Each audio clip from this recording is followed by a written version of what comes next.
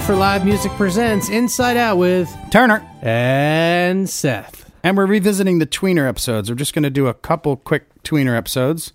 The next one in 2 weeks will be with involving the Colonel, because we'll be hot on the heels of the Colonel Bruce Fox Theater event May 1st. And this one is about one of my favorites. Wait, what are you talking about? Next week's JoJo Herman. I said 2 weeks from now, the next tweener. We're going to do two tweeners. Oh, you want to? Oh, okay. I didn't realize you wanted to do another tweener. You're part of the show. You know that, right? And so for this one, though, we're revisiting episode 19 because this is the 1 year anniversary of the absolutely horrible, horrible loss of Prince. And in episode 19, when we had Jason Crosby and Roger McNamee, they're both of the Doobie Decibel System. Yes, and if you go back to episode 19, you can hear the whole story of the band and Roger McNamee, where he got the inspiration. Roger is a business mogul who also is a musician. A lot of great stuff on there. And Jason Crosby's just had this amazing, amazing career. You can hear a larger amount of it. We don't even get into Roger Daltrey in the episode, but we get into a lot with him. But the two things we're going to lift out for purposes of this episode are his story about when Jason was in Blind Boys of Alabama and Prince sat in with them, completely impromptu sit-in. Yeah, no one saw that coming. That's right. Not even Jimmy Carter, the frontman of Blind Boys of Jimmy Alabama. Carter. Oh. Yeah, different Jimmy Carter. So wait a second. What happens if Jimmy Carter is performing with the Blind Boys of Alabama in Georgia? What happens? I would hope to attend with Jimmy Carter and see Jimmy Carter with Jimmy Carter. That'd be like a sandwich with you being the meat in the middle. I just want peanuts. Peanuts. Ooh, what if you... Do you White think Plains, White Plains peanuts. What if he's allergic... No, Plains. Plains, Georgia. What if he was allergic... Jimmy Carter was allergic to peanuts? At any rate, though, let's go back to the story because that's really what people are here for. What if people are allergic to stories, Seth? I don't know. So Jason tells the whole story, and it's funny because Jimmy Carter's a front man from Blind Boys of Alabama, and as you might imagine, he's blind, hence the name. And from Alabama. I'm not even sure about that. Well, then how do you know he's blind? That would be false advertisement. Well, I think some of the younger ones aren't blind. I don't know. Maybe they're just not observant. They could be blind about some things. I like the thought there. So maybe they're not from Alabama, but they're nearby. So the funny thing about the story is Prince comes on stage and the crowd goes nuts. So Jimmy Carter, the front man of Blind Boys Alabama, thinks he's like having a career night, you know? And according to Jason, they were in a good groove when Prince sat in, but it was, people were screaming and freaking out because of Prince, as I would. I mean, even jaded people, if Prince walks on stage at a show you're at, even the most jaded people got to crack a grin, don't they, Seth? I would think so. I mean, some jaded people. Yeah. Would they smile? I think they would more than smile. It's Prince, for God's sake. Well, it's royalty. I mean, listen, you don't have to like someone's music to recognize their importance. And when someone famous, and by the way, you can talk all this kind of shit you want about a band or whatever, but if you see that person come out on stage, you're going to be like, oh my God, I got to blah, blah, blah, blah. So, what a cool attack. And also, we hear the whole story about when he was in a band called Solar Circus back in the 90s. They were a little rinky-dink band playing a rinky-dink venue in Asbury Park, New Jersey. And a certain local celebrity came in to check out the room, and Bruce Springsteen ends up sitting in and playing a bunch of them. They tell that whole story, or Jason tells that whole story, and then he tells about how years later he's at the Pete Seeger tribute concert at Madison Square Garden, and he gets to talk to Bruce again, and they both reminisce together about that special night. If that's not enough for you, there's some more back catalog that we want to recommend you listen to on the Prince tip, because last episode, episode 29 with Steve Berlin, Steve goes into some great stories about Prince. Yeah, they used to steal equipment from him from his neighboring studio. It's a funny story. Funny story. All right, let's go into we're going to play the Prince thing and learn a little music, and then the Bruce story, and then Seth and I have some other stuff to tell you about on the back end. So come back and hear us. Here you go.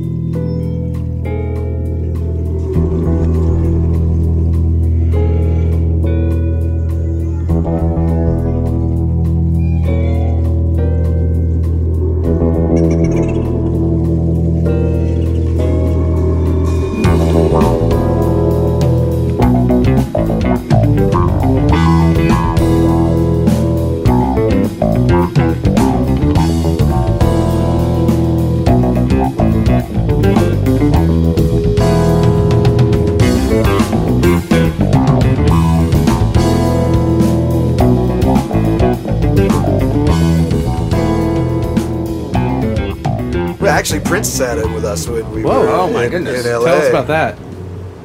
It was pretty incredible. Was it the Prince, like, is Prince the awe, was he the awe that people say, like, he comes in and, like, the room just all of a sudden turns into, like, clouds? He Tell the story. he served us pancakes. Oh, really? No. No, he was side stage with like a couple big dudes, you know, like security guys, and he was just watching the set. He's a fan of the Blind Boys of Alabama, and me and so the singers are blind and the drummer's blind. The musical director, my friend Joey Williams, who plays with Robert Randolph a lot, still to this day a lot. That's how I ended up playing with the Blind Boys, was through Joey. Him and I were on the same side of the stage that Prince was on, and we were like, holy shit, it's Prince, he's watching us play. And so Joey goes over. Does that make you nervous at all? A little bit. Well, you know, it changes things a little bit, you know. Like, you start thinking a little bit more about thinking like, where well, all you're right, going, maybe or I how should was that play a little interpreted. funkier. Like, You get self-conscious, like, ooh, I wonder what he thought of that, or... I mean, it wasn't the first time that I've had a moment like that, you Mm-hmm. know. I mean, we did shows opening for Clapton where it was like, you know, McCartney and Ringo and Harrison's son are there, and Billy Preston, and you know, it's just like, you know, eventually you have to get over that, you know, but it still is what it is. So yeah, Joey went over to the bodyguards and Prince, and just motioned by taking his guitar off his neck, and was like, want this? You know? Actually, no, I got that wrong. They came over, the bodyguards came over and whispered into Joey's ear, Prince would like to sit in. And then he walked over and just was like, do you want this? And Prince met him halfway and grabbed Joey's guitar. And then he sat down at Joey's spot, and Joey joined the corps of singers. It was pretty amazing. I mean, the Prince is looking back, and we're trading licks, and we were kind of just grooving. We're just on, like, playing the one chord. We were just got on this jam where it was like a really hardcore church jam where we're just playing the one, and we're just playing an E, and we're just grooving. And interesting side story, kind of funny, is that this is when the main guy, the founder of the Blind Boys, Jimmy Carter, would be out in the crowd and kind of revving up the crowd, and you got it, and praise him, and we're fucking backing him up, and we're playing all this church stuff, and the crowd is going fucking insane because Prince is on stage, but the blind dudes don't know. He's like, I'm killing it. And they just, and so everyone is like, all the blind dudes are just revving it. The drummers just, you know, it's just amped up, you know, like, and they just think that we're crushing it. We are crushing it, but like, Prince is playing guitar with us. Eventually, Joey was telling the singers, you know, whispering in their ear, you know, it's Prince, but, you know, Jimmy out there, I don't know how long it took him to know, but anyway, Prince gets up in the middle of the song and puts the guitar on the guitar stand, and we're like, oh, okay, you know, I guess he's gone. And I'm playing the B3, and all of a sudden I hear these high notes on the piano, and he's now on my piano. I had a B3 on one side of the piano, on the other side. So I do what Joey does, and I did, and stood up and kind of put my arms in the air like, it's all yours. Take the keyboard rig. I'll go sing or do something else. And he's like, no, come here. And so I went from the B3 to the piano, and for 15 seconds, maybe felt like a minute, but it was probably about 15 seconds, I played four-handed piano with Prince. And we're swiping and doing all this. Are there pictures of that? No photos of that. There's a YouTube clip of him when he's on guitar, but there's not. I've never seen anything of the piano part. It did happen though. And then he split, and they were gone, and before the song finished, and he went to play ping pong somewhere. And and he went to play ping pong or something somewhere. Yeah. With like Jimmy Fallon, right?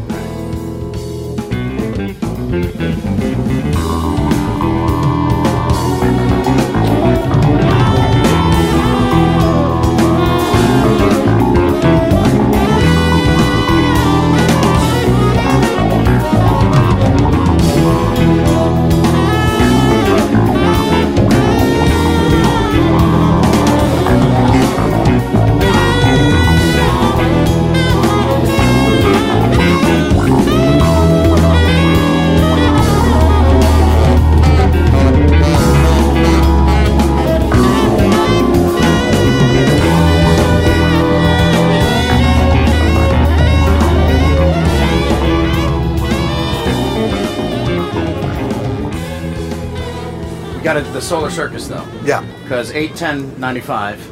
What is that? Does that date have any meaning to you?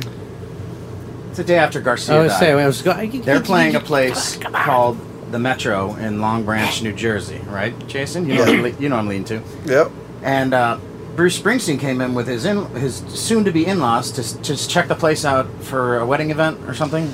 That may be the backstory. I remember that he was the only one at the bar when we were sound checking. Was him and his father-in-law and the sound man and the bartender. I don't know. That's probably why he was there. But here's the thing. I mean, he ends up sitting in with you. He knows you're a Grateful Dead inspired band. He knows Garcia just passed. Do you think it had anything to do that there was? I mean, because he's kind of a big-hearted guy. We sent our elder members of the group. I wasn't there for the invite. They would like our drummer and our guitar player, who were like the guys. They went up to him and asked him, Mr. Springsteen, you know, we have this show tonight. It's a sold-out show, a tribute to Garcia, who passed away yesterday. We just have to ask. It's okay if you say no, but, you know, would you do one song with us? And I think his reply was, fuck it, yeah, sure, let's do it.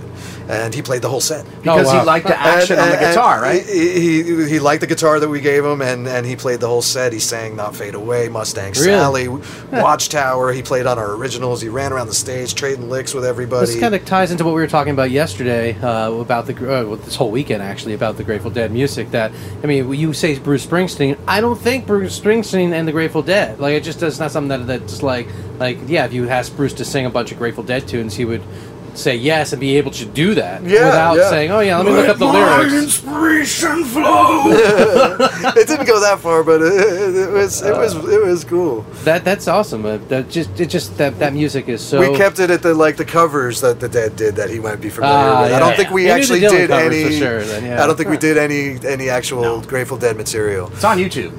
Yeah, some of it's on YouTube. My brother was able to film 3 songs of it, and there's audio, cell phone filming. So right, that's right. He just happened to have the video camera and be on tour with us filming, and and it actually got brought up on Jimmy Fallon recently. Oh, really? Yeah, because Bruce Springsteen was on Fallon, and Fallon was like, yeah, you know, I looked you up on YouTube and I saw you playing Mustang Sally with this young Jersey band, and it led into some other conversation about him and his father-in-law, and I was like, oh shit, are they talking about us? And so I went on YouTube and I wrote in Bruce Springsteen, Mustang Sally, and like, other than Bruce Springsteen, E Street Band, Mustang Sally is the only other non-Bruce Springsteen performance that's on YouTube is us. Oh man! And so like that was what 3 weeks later, you got the royalty checks coming. You're like, hey, look at that! Yeah, so that was cool. And actually, I had another moment. I got to play with Springsteen again 14 years later. The Pete Seeger thing, right? On the Pete Seeger thing. I was playing with Pete Seeger in 2009 on a bunch of gigs, including his 90th birthday party at Madison Square Garden, and we were backing up everybody. It was Pete's band and the Saturday Night Live band were the 2 bands, and we're going back and forth backing up all these artists. And after in between the last song and the encore, like these 80 musicians are in this holding area where no one can get by, not even Pete Shapiro. And this actually ties in a funny Pete Shapiro story, because I hadn't seen Pete in years. And this is my moment to talk to Springsteen, you know, like, because it was every other moment, like, he's got his entourage around him. So I go up and I'm like, Mr. Springsteen, I'm the piano player with Pete, you know, nice to meet you. And he's shaking my hand and kind of looking the other direction, all these other people around. And I'm like, 1995, day after Jerry dies, you're meeting your father-in-law, Long Branch, New Jersey. I just start like saying things really fast like that. And he starts squeezing my hand. He's like, are you with a kid on the keyboards? Yeah, I remember that. And he puts his arm around me and we walk down the hall. He was very nice, you know. Yeah. And then I walk back, and Shapiro, he still can't get past the barricade. And we're going up and he's like, Crosby, come here. And I hadn't seen him in years. He's like, Crosby, come here. He's like, Bruce Springsteen. He's like Bruce Springsteen. He's like Dave Matthews is here.